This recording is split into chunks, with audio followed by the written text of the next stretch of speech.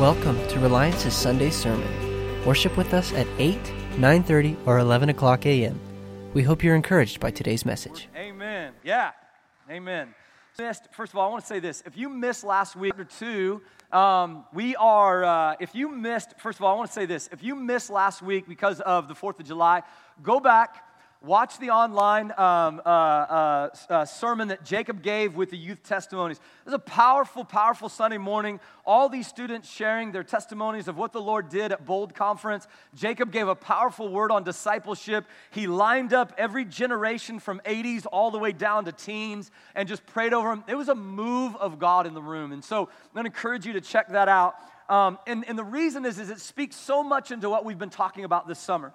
This summer, we're studying the book of Acts, and as we study the book of Acts, what we're seeing in four walls, but alive, a church that's alive and on the move. Not dead and bound in four walls, but alive and on the move. And so we're looking back at the church of Acts going, this is the model that they left us on how we're supposed to operate that marked the first church. And if you look at how they operated and you look at characteristics that marked the first church, what we'll see is it was supernatural.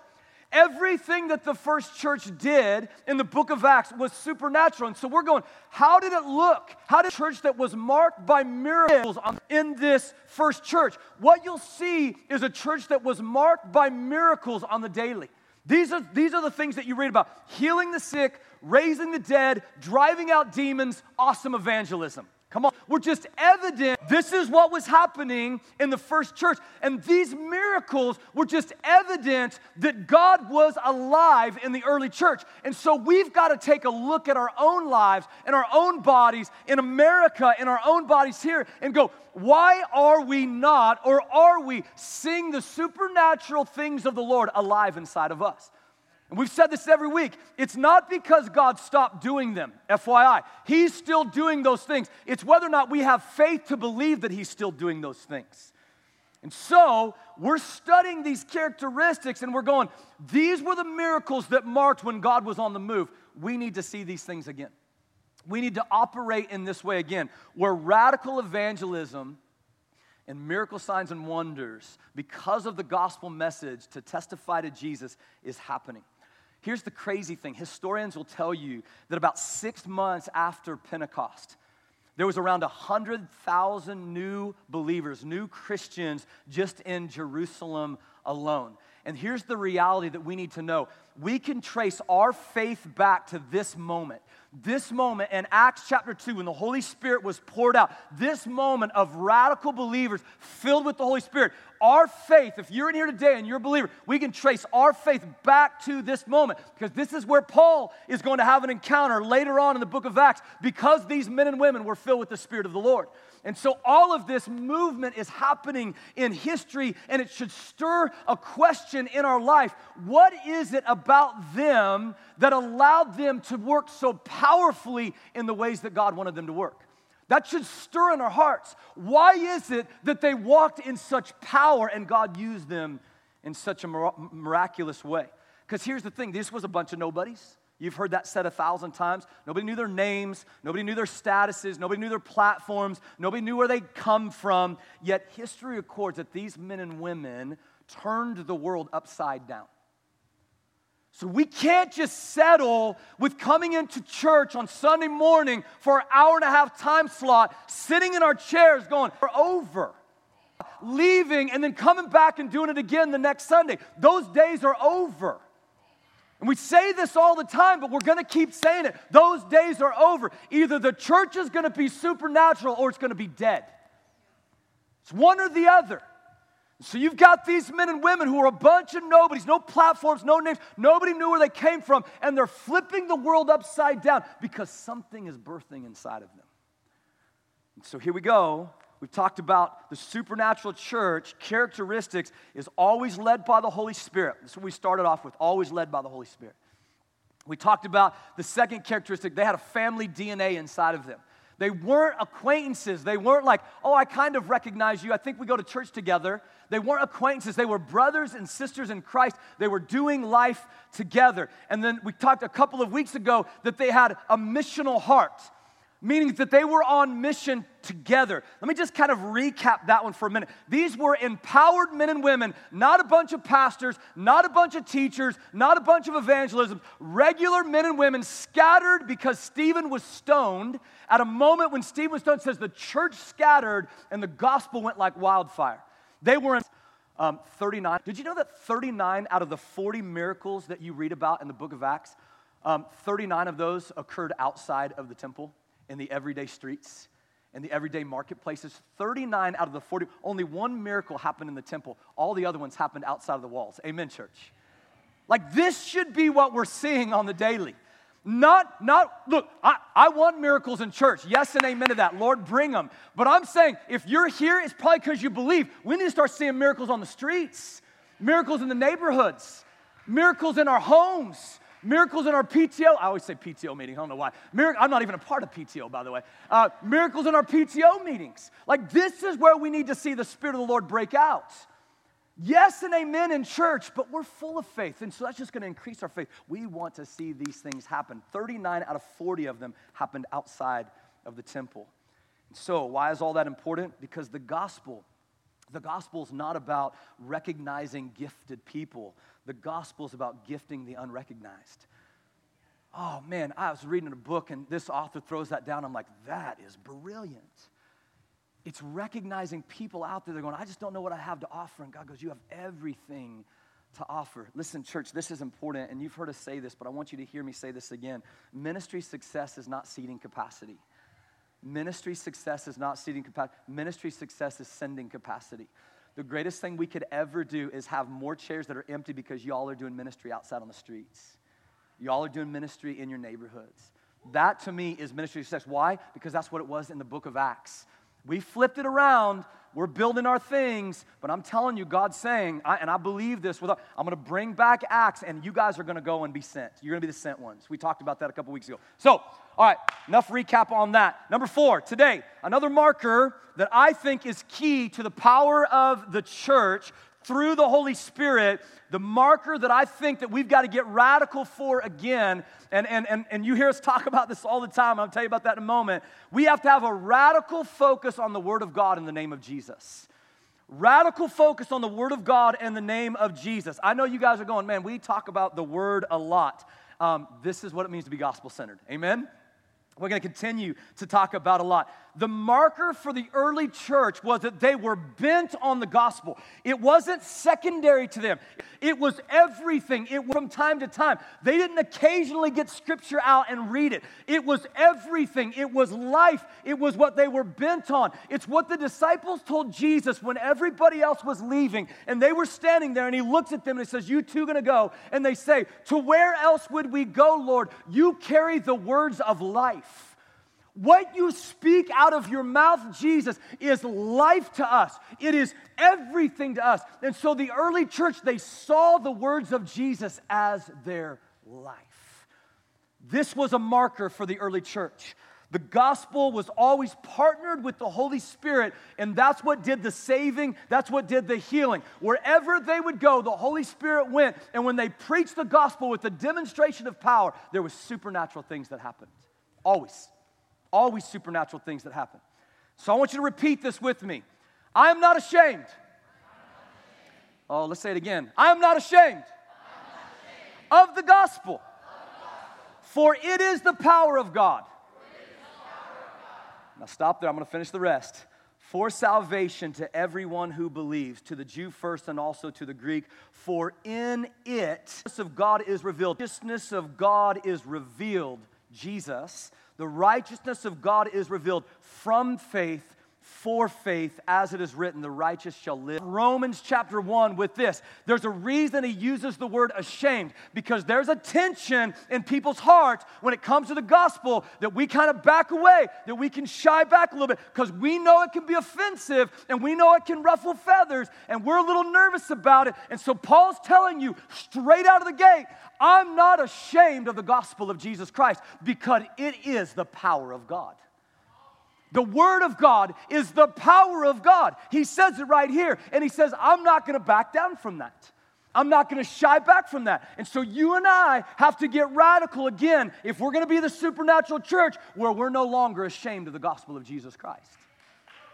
This is key, church. It's key. The early church, I heard this quote and I liked it. The early church did not offer up pop psychology, polite moralism, how do we be more moral, and a nice sounding inspiration that you can put on coffee mugs. That's not what they offered up. The early church offered up the truth of the gospel. Why? Because no other message does. The gospel carries power. No other message changes people's lives like the gospel. So they didn't sit there and say, you know what? What's some fun tweetable things that we can throw out there? What's some inspiration? They just hammered down on the gospel, demonstration of the Holy Spirit's power, and God moved powerfully. I'm just telling you, if we get back on track with that in our churches today, God's going to move. It's what His Word does. He's the same yesterday. He's the same today as He'll be tomorrow.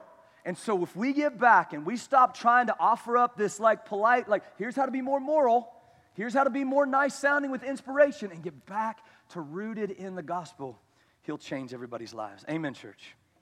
So how does it start? Number 1, Acts chapter 4. Acts chapter 2, verse 42. Going backwards just for a minute, he says this, and they devoted themselves, everybody say devoted. They devoted themselves to the apostles' teaching, to fellowship, to the breaking of bread, to prayers, and awe came upon every soul, and many signs and wonders were being done through the apostles. So as they gathered together, when they got together, and here's what they did. They sit down and they devote themselves to the apostles' teachings. They loved the Word of God. It wasn't something that was burdensome to them. Note that it says they devoted themselves. Nobody forced this upon them. It was a longing in their hearts. And I'm telling you today, they didn't have Bibles at home that had dust on them because it was just too tough to get into. I'm not throwing darts. If anything, I'm throwing darts at myself here. They had their Word open, their scriptures, their scroll, and they were studying them intently because every word that they read, now they saw Jesus in it. They went back to the Old Testament, the apostles' teaching. They were showing how Jesus was in all of the prophecy of the Old Testament. Now they see Jesus in it. They're writing down the New Testament about how they had spent time with the Lord and what His character was like and what He's like and what Christian living looks like. And they were devoted to it and they were hungry for it. Are we hungry for the Word like that? Do we hunger? Are we devoted to the Word where we're hungry for the Word again like that? Do we long for it? We all have things that we're devoted to. I was sharing with the last service. I was gone last week. I was up in Omaha visiting my wife's family, and my father-in-law took me to the Omaha Pickleball Association, all right? Basically, it's like 50 people that show up at a park, and I was like, these folks are old. I'm going to crush them, right? And so I show up, and I hadn't played for a while. You guys had knee issues a while back, so this was kind of my first activity. We played for 3 days straight, 2 hours a day, all right? And these old folks, worked me. I mean, they worked me hard. By the time, I had to be basically drug off. By the third day, I was like, that dude's got a new hip. I'm going to start hitting it to his other side, right? So, but I kid you not, I said, how are you guys so good? And this is the word that one of the ladies, hours a day, every single day, they're devoted to it. I'm sure they go to church somewhere in there, all right? But they're devoted to it. And they're devoted to this. You could be 7 days. I'm hobbling off after day 3. And they're devoted to this. You could be devoted to so many things in life. You can be devoted to your family, and so you go to work hard, try to go to school, you work hard, you get your good grades, you can be devoted to good health and physical health, so you eat healthy and you exercise and you get good rest. All of those things are fantastic, but none of them are compared to what it is that the disciples were devoted to, which was to the word of the Lord. Listen to what Job says. He says, I've treasured the words of His mouth more than food. Job 23:12. Job goes, more than anything else, I'm so devoted to your words that I've treasured them more than something else that could fill me. Peter's going to use similar language when he's crave that spiritual milk so that by it you may grow up in your salvation. There's a devotion in our heart out of all the things that we're called to be devoted to. We're called to be devoted to the Word of God. There's something that marked the first church that when they were devoted to this, everything around them became supernatural and changed. Church, let me say this. There comes a time when we need to prioritize our spiritual growth. We need to I get it. We're busy. I've been in ministry for 20 years now, and I hear, I'm just busy. I've got lots going on. Yeah, I dip in from time to time and read this, and I try to focus on it. Please hear me. I'm not trying to throw darts. I'm simply saying if we want to be the supernatural church, we've got to prioritize our spiritual growth again. We've got to hunger for the word of the Lord again. We've got to be devoted to the word of the Lord again. There's something that's been on my heart with this. Been in a dry spell lately, just in my own spirit, just pressing into the Lord. And Lord, what are you trying to do in the valley season for me? Not my first time I've been in a valley, but just, Lord, what do you want to do? And he keeps taking me to the same scripture verse in Matthew 5, 6 in the Beatitudes. Same one every time. Blessed are those who hunger and thirst for what? Righteousness, for they will be what? They'll be what? They'll be satisfied. Blessed are those who hunger and thirst for righteousness, for they will be satisfied. This word has just been burning on my heart lately. And righteousness is what? According to Romans 1, righteousness, the righteousness of God is Jesus Christ. Blessed are those who hunger and thirst for Jesus, for they will be satisfied. It's a longing for the Lord again. It's a longing for his word. I'm telling you this, hungry people do radical things. Do you guys know what I'm talking about? You ever been hungry? Hungry people do stupid things, radical things. If you've ever seen somebody who's hungry, they ain't worried about what people think. You ever seen somebody who's hungry, they simply want bread. That's what they want. So if you've ever seen somebody who's hungry, they do radical things. And I'm telling you right now, if we're hungry for Jesus, all we're going to want is Jesus. We'll do radical things. Supernatural church, to be the supernatural church, to get back to our roots means that we've got to be back to devoted to God's word again, not treat it as optional. And I'm telling you right now, when our word life and our prayer life are not optional any longer, but we're devoted to those things, you will live a lifestyle of worship, I promise you. The word of God was dominant in the first church. It's why you'll listen to Solomon say in Proverbs chapter 4, verse 20 through 22, my child, pay attention to what I say. Look what he says. Listen carefully to my words. Don't lose sight of them. Let them penetrate deep into your heart, for they bring what? Say it again. They bring what? They bring life to those who find them. And he's not done. And they bring what? Healing to their whole body. I had a chance to go out to a night with a guy named Dan Bohai, Bohai, I think is his name. And out at the Presence House, he did 3 nights of kind of healing and stuff. He'd come like 6 months ago. I watched him move where people were healed that night. I mean, I watched people, I was sitting beside people where their knees, like one guy came hobbling in, got healed, could walk out. I mean, I watched it, I have faith in it, I believe it to the core, and it was awesome. And so this last week, a couple weeks ago when we went out there, I saw healings take place again. And here's what I noticed about Dan. I was enamored by that. I was like, wow, that's fantastic. I mean, I came in with faith that God was going to move. But it was the miracles that were awesome. Don't get me wrong. That was awesome. You want to know what really captured my attention about Dan, though? It was that he knew the word. And I don't mean he just knew the word. I don't mean he didn't memorize Scripture. Please hear me. He fed on Scripture and it became his life. So the guy's sitting there going, did you know there's 623 Scripture verses on? And he throws something out. And I was like, yeah, right. You know all 623. He rattles off like 50 of them. And I was like, I'm good. I believe you, right? He didn't just memorize the word. The word was his life. When Jesus says, my words are life, he believes it. So Dan goes around, and when he begins praying over people, it has nothing special because of what Dan does. FYI, you guys can do the same miracles. Same miracles, you can do them. Here's what it was about Dan. He knew the word so intently that when he prayed over people and he spoke the word of the Lord, it wasn't just rattling off something he memorized. It was life coming out of him. This is why Solomon, wisest guy to ever live outside of Jesus, says, don't lose sight of my words, let them penetrate into your heart, for they bring life. To be the supernatural church again to the whole body.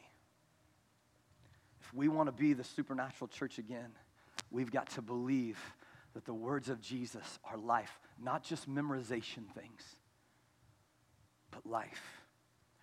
So practically, what does this look like? Practically, what does it look like to live a devoted life? The first thing is this: we've got to be committed to the authority of Scripture. We can't dabble with this thing of going, I believe most of it, but not all of it. We can't dabble with the authority of Scripture and go, you know what, there's some parts that I really wrestle with because the Lord seems like He's mean right there, so I'm just going to throw that out and believe that was not of Him, and I'm going to believe everything else. Look, God has a plan in all of His Word, amen? So if we're going to be devoted to the Word, we got to be committed to the authority of Scripture. Practically speaking, when we get together, Scripture should shepherd us in everything that we do. When we get together in our life groups, in our small churches, when we launch our house churches here at the end of August, 1st of September, everything that we do, yes, let's talk shop a little bit. Let's talk about the score of the game and how K-State wiped everybody off the map, all that stuff. Let's talk about that. But let's be radical to make sure that the majority becomes the authority of other. We're being shepherded by the word of the Lord. And that it becomes the authority of everything in our life. So that we don't bounce around and be tossed by every wind of doctrine. Amen? Number 2, once we commit to the authority of Scripture, here's how we're devoted. Then we study Scripture. I know that sounds crazy, but we can't believe or think that coming on a Sunday morning should be our only time where our Bibles are open.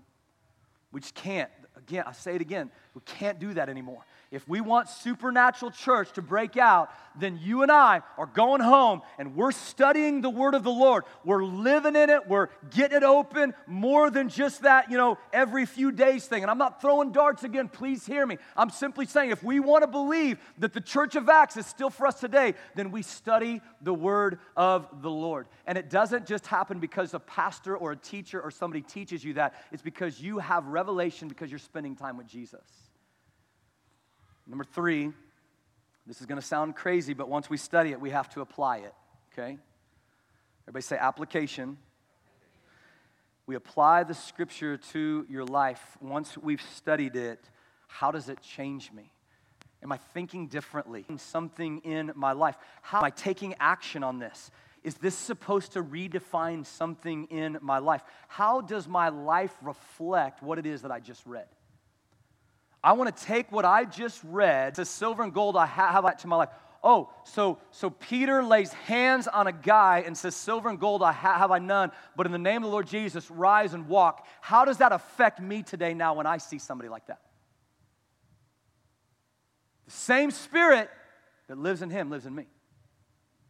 Does it change my life? And so, one of the ways in which we have a litmus test then of going, how do I know if I'm devoted then? How do I know if I'm devoted to the Word? I'm just going to say this. One of the ways in which we know if we're devoted to the Word is the Word produces a faith in us that produces obedience in our life. I'm going to say that again. How do I know if I'm devoted to the Word? It should produce a faith in us that produces an obedience in us to what He says. What do I mean by that? Well, John 14:21 says, Jesus says, if you love me, you'll obey me, and I will come and make myself manifest among you. You know what manifest means? I'm going to come and reveal myself to you. So one of the ways in which we can know if we're devoted to the Word of God is this. Is Jesus showing up in your life?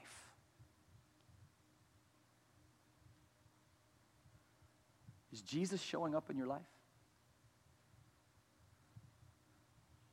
He's not hiding from you. I'm read it again. If you love me, you'll obey me, and I will come and make myself manifest among you. I'll show up.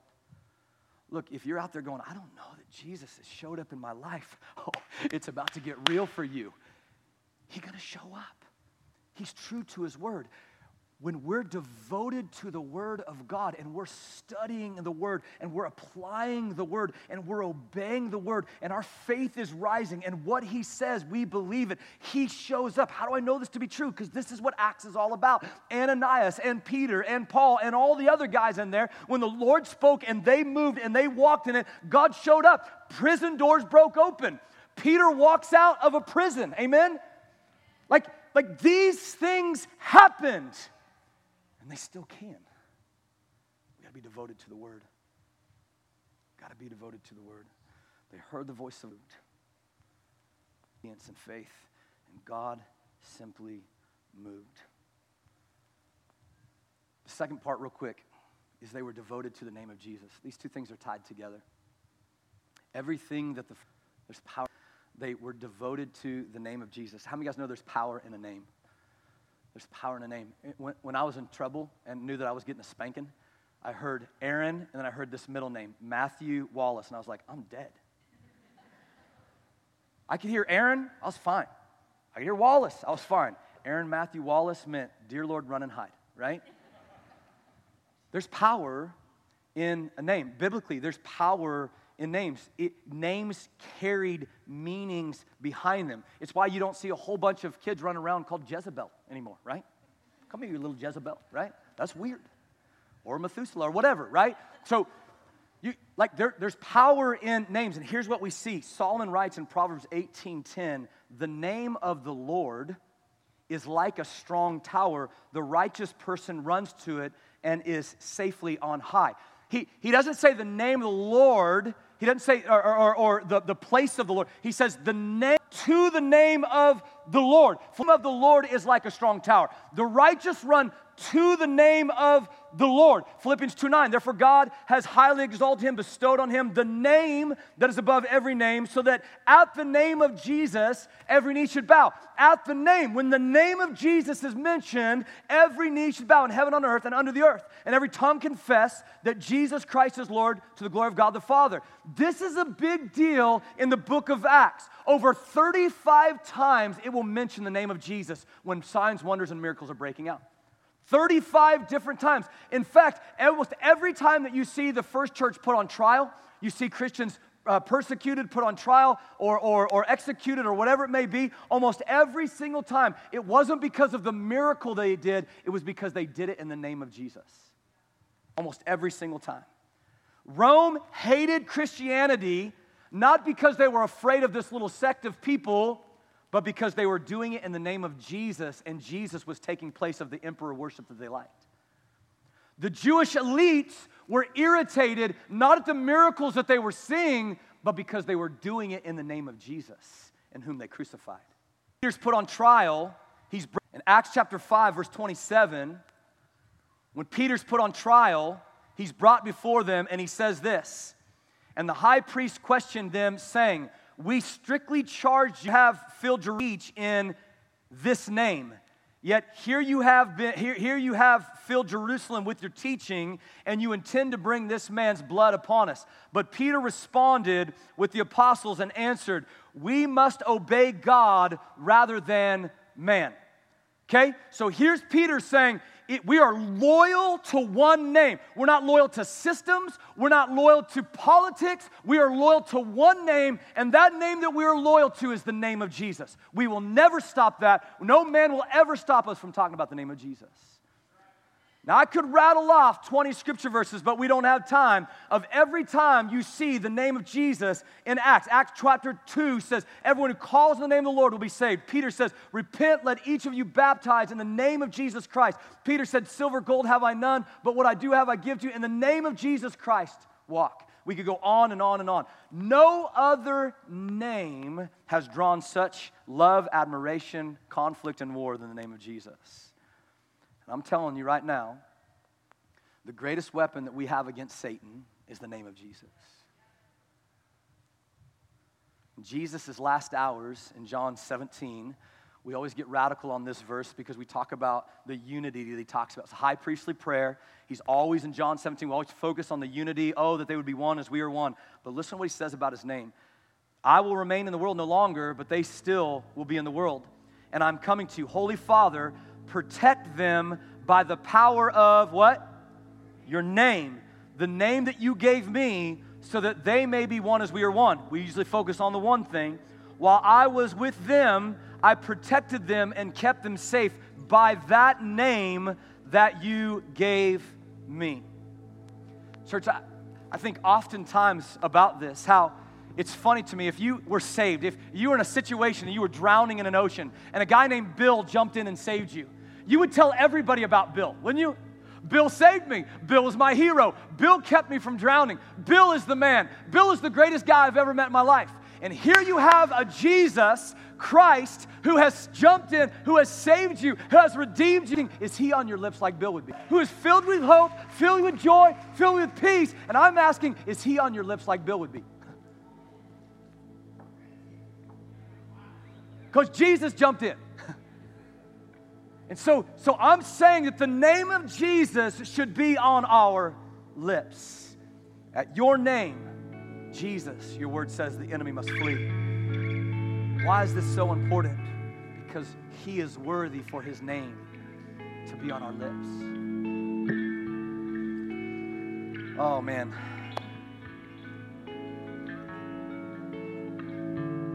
Yeah, we'll stop there. So here's what I want today. I just want to pray for a moment. The band's going to sing here in just a minute. My challenge is this. Is the name of Jesus on your lips? Is the name of Jesus the power on your lips? Are you talking about him on your street corners? Is he coming up in your conversations? Is Jesus, are you trying to work him into your pickleball associations? Is the name of Jesus on your lips and on your heart, where just like the first church, he's coming up all the time? I mean, people are going, this dude talks about Jesus all the time. Are you devoted to his? Because that's what marked the first church. And then are you devoted to his word? I don't mean like dabbling in it from time to time. Are you devoted to his word? Do you desire, do you long for it? Is it life to you? Is it healing to you? As the band plays, I just want you to take some time, form just where you're at in your heart with the Lord. Go before him. Lord, I want your name to be on my lips.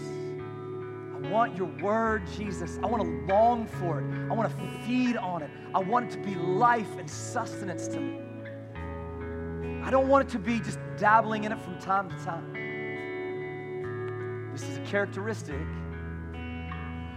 brings us to the supernatural church where we get to walk like they did in the book of Acts. Let me pray over us today.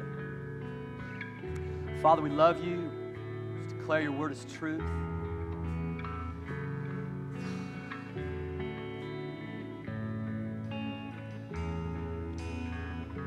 Yeah. I pray the name of Jesus is on every tongue today. I pray, Father, from the time that we lips today, I pray that the name of Jesus is in our hearts today. I pray, Father, from the time that we wake up, our one desire is, how can I say the name of Jesus in my conversations today? Everywhere I say the name of Jesus in my interactions today. How can I say the name of Jesus everywhere I go? I pray that that's the longing on our hearts when we wake up. And I believe, Father, because your word says it, that when we walk in that way, that we can declare, I'm not ashamed of the gospel, for it is the power of God. Power of God in our lives. Would you allow us to hunger again for your word? In Jesus' name we pray. Amen. Just take some time and pray. When you want to stand and worship, you stand and worship. Man, let's get radical again for this.